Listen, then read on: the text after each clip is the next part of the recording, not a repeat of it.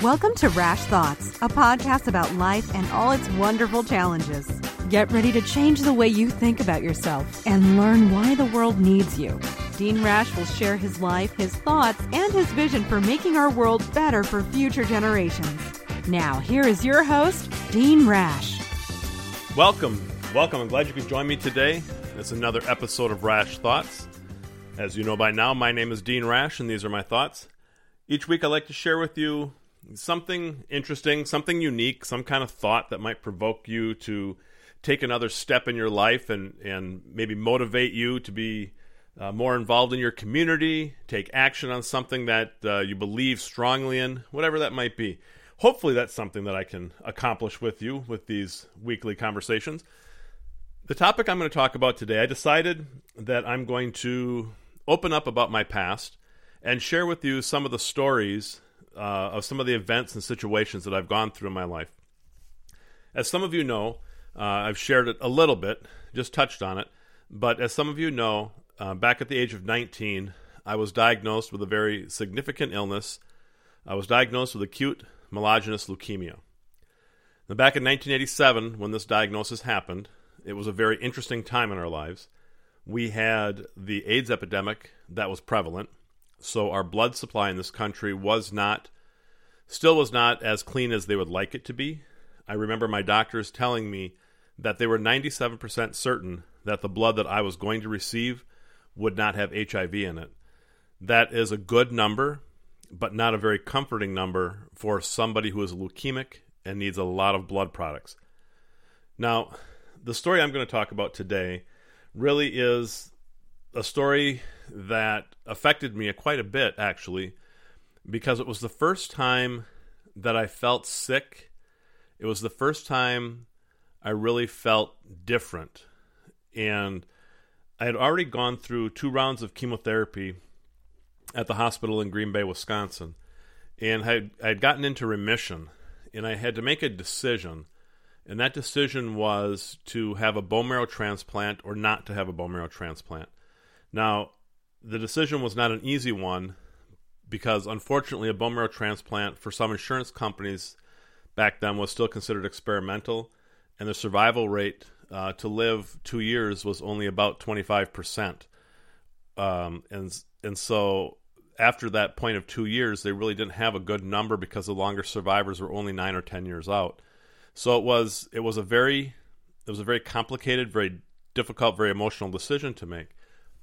But one of the processes that I had to go through in making that decision, or when I decided to move on with it, was I had to go to the University of Minnesota, which is where the hospital was that was doing the bone marrow transplant. And I had to have a 4-day physical done. So during this physical, they tested everything. They tested and measured every organ in my body, and they tested and measured things I didn't know that they could test and measure for. Now, one of the things that they also did was they sent us to the dentist at the University of Minnesota. Now, of course, they've got a dental program there, and there's students in that. But part of the reason for the dental test was in the event that I started the bone marrow transplant, I was not able to have any kind of dental work done for anywhere from 6 months to a year, give or take, depending on how successful I was.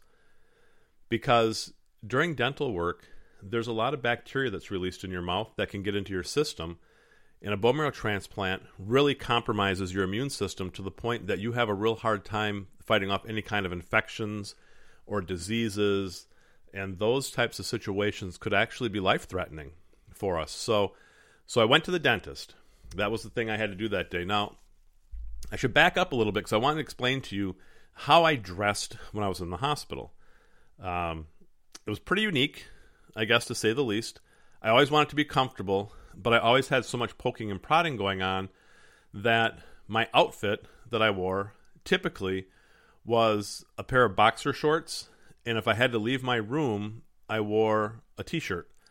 Now, the t-shirts were a little complicated to wear because I had tubes that hung out of my chest. It was called a double lumen Hickman catheter. It hung out about 17 inches or so, and there was 2 lines on it, or 2 different tubes that came out. and it came out just on my right side of my chest, and the purpose for that was to hook up any IVs that I might need. So sometimes wearing a t-shirt could be a little complicated, especially when I was hospitalized with all those tubes. But my typical outfit when I left the room was a pair of boxer shorts. I wore the t-shirt. I had a hospital robe on, which are very, very fancy if you haven't had one before, and a pair of the hospital slippers, because I didn't own a pair of my own. I'm not a slipper person, and I decided that I was just going to wear the hospital slippers. So the orderly came to get me and put me in a wheelchair and wheeled me over to the dental clinic, which was in a different building, but still connected through hallways, tunnels, and things like that.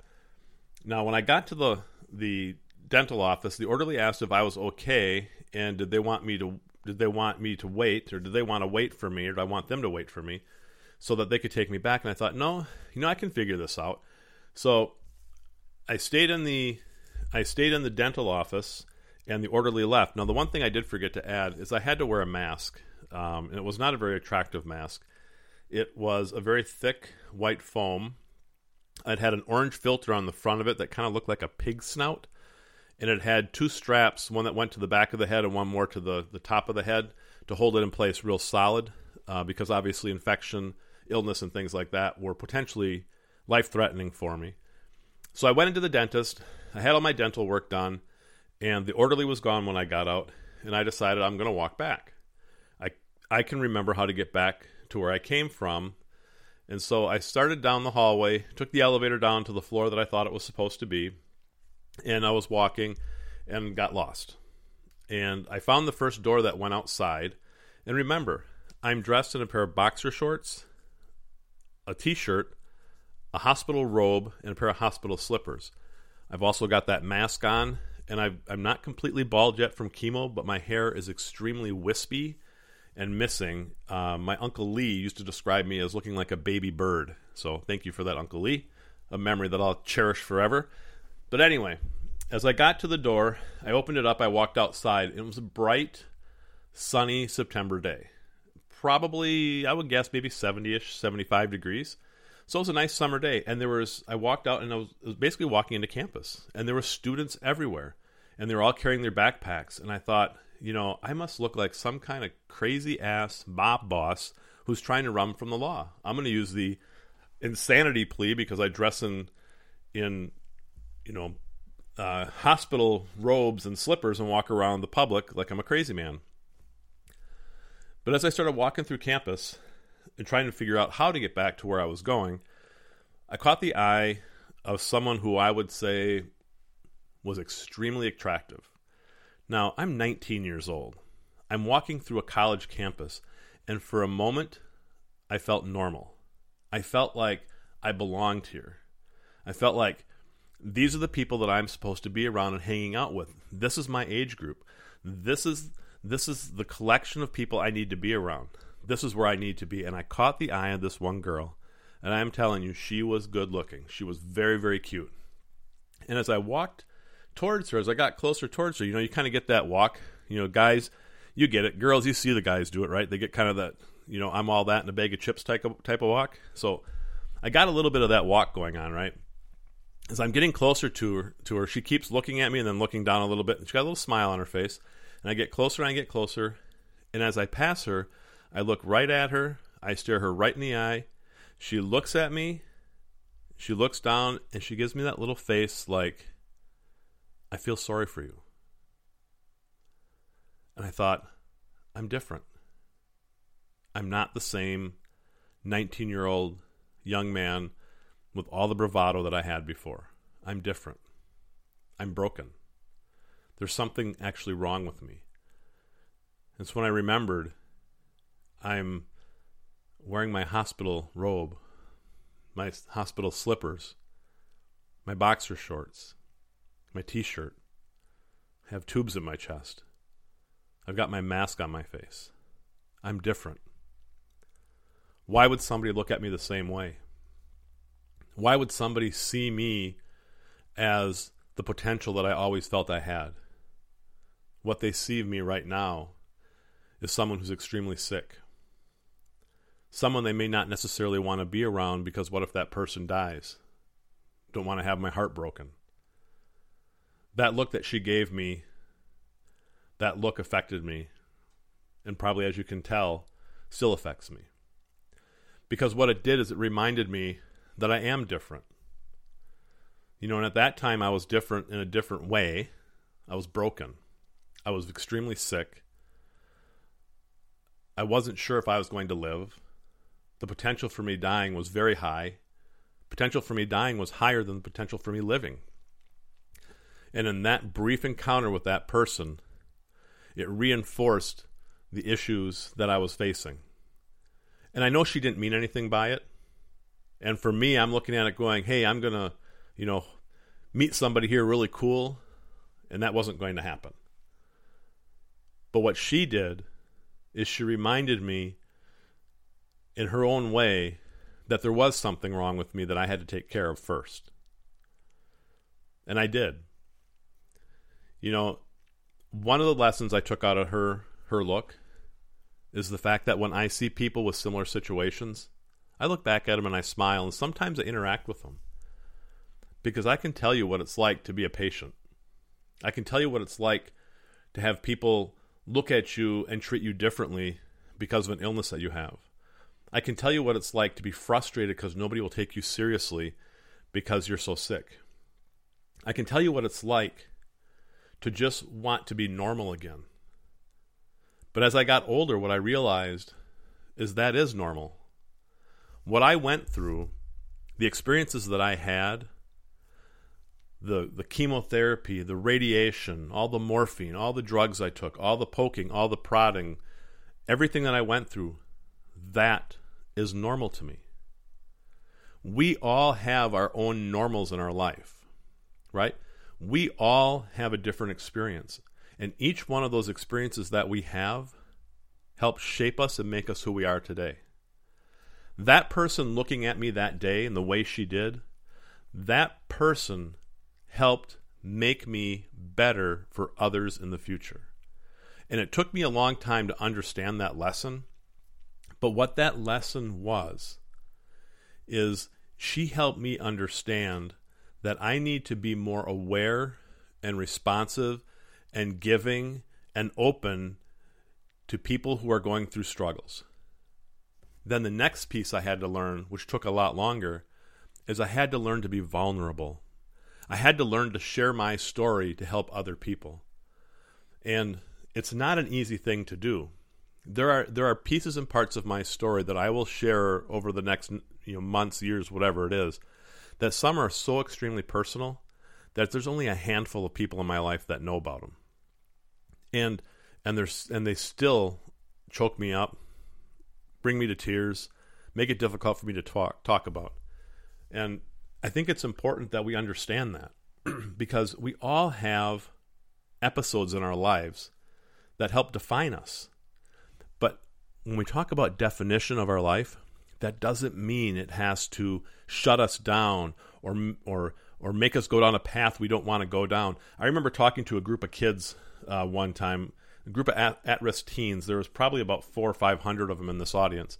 And in that talk, one of the things I shared with them, because I knew they were at risk, and I told them more parts of my story than I've shared here right now. And one of the things that I told them, I said, in my life, in the things that I have gone through, in the personal experiences that I've had, I have had every right and excuse to go down a path that would have let me get into trouble, get into alcohol, get into drugs.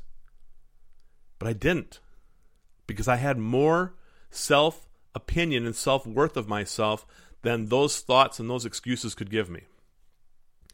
So even though I felt different that day, and even though I felt broken that day, and even though I felt like maybe there wasn't hope for me, that lesson that young woman taught me has carried with me through my life, because today I see people differently. I see their gifts, I see their potential, I see their passions. And one of the main reasons for me doing this podcast is I want you to see your gifts, your passions, and your motivations to make this world better. I don't want you to think of your stuff as burdens that weigh you down. I want you to think of your stuff as lessons that create a better you who creates a better us for this world, right? This is what's important. Now, I don't know what you can do with this story, but I hope what you do with this story is appreciate the fact that you are different and there's a reason for it. And those reasons are all positive reasons. All of them. Every one of them are positive reasons. All right? Remember that. You are different. You are unique. You are special. And there's a reason for it. Your stories, your histories, those have purpose. It's up to you to figure out what that purpose is.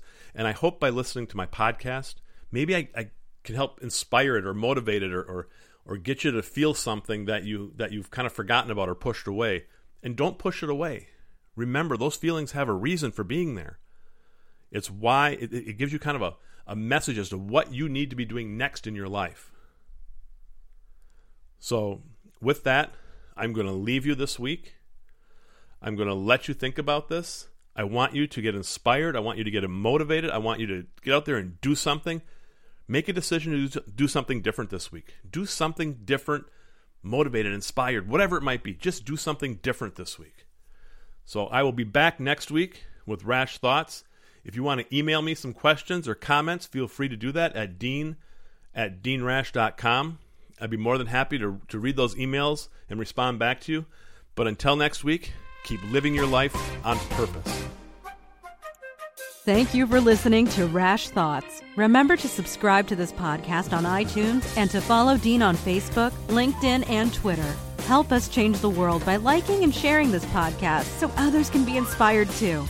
If your company or organization is looking for a speaker, contact Dean at dean@deanrash.com or visit his website, deanrash.com.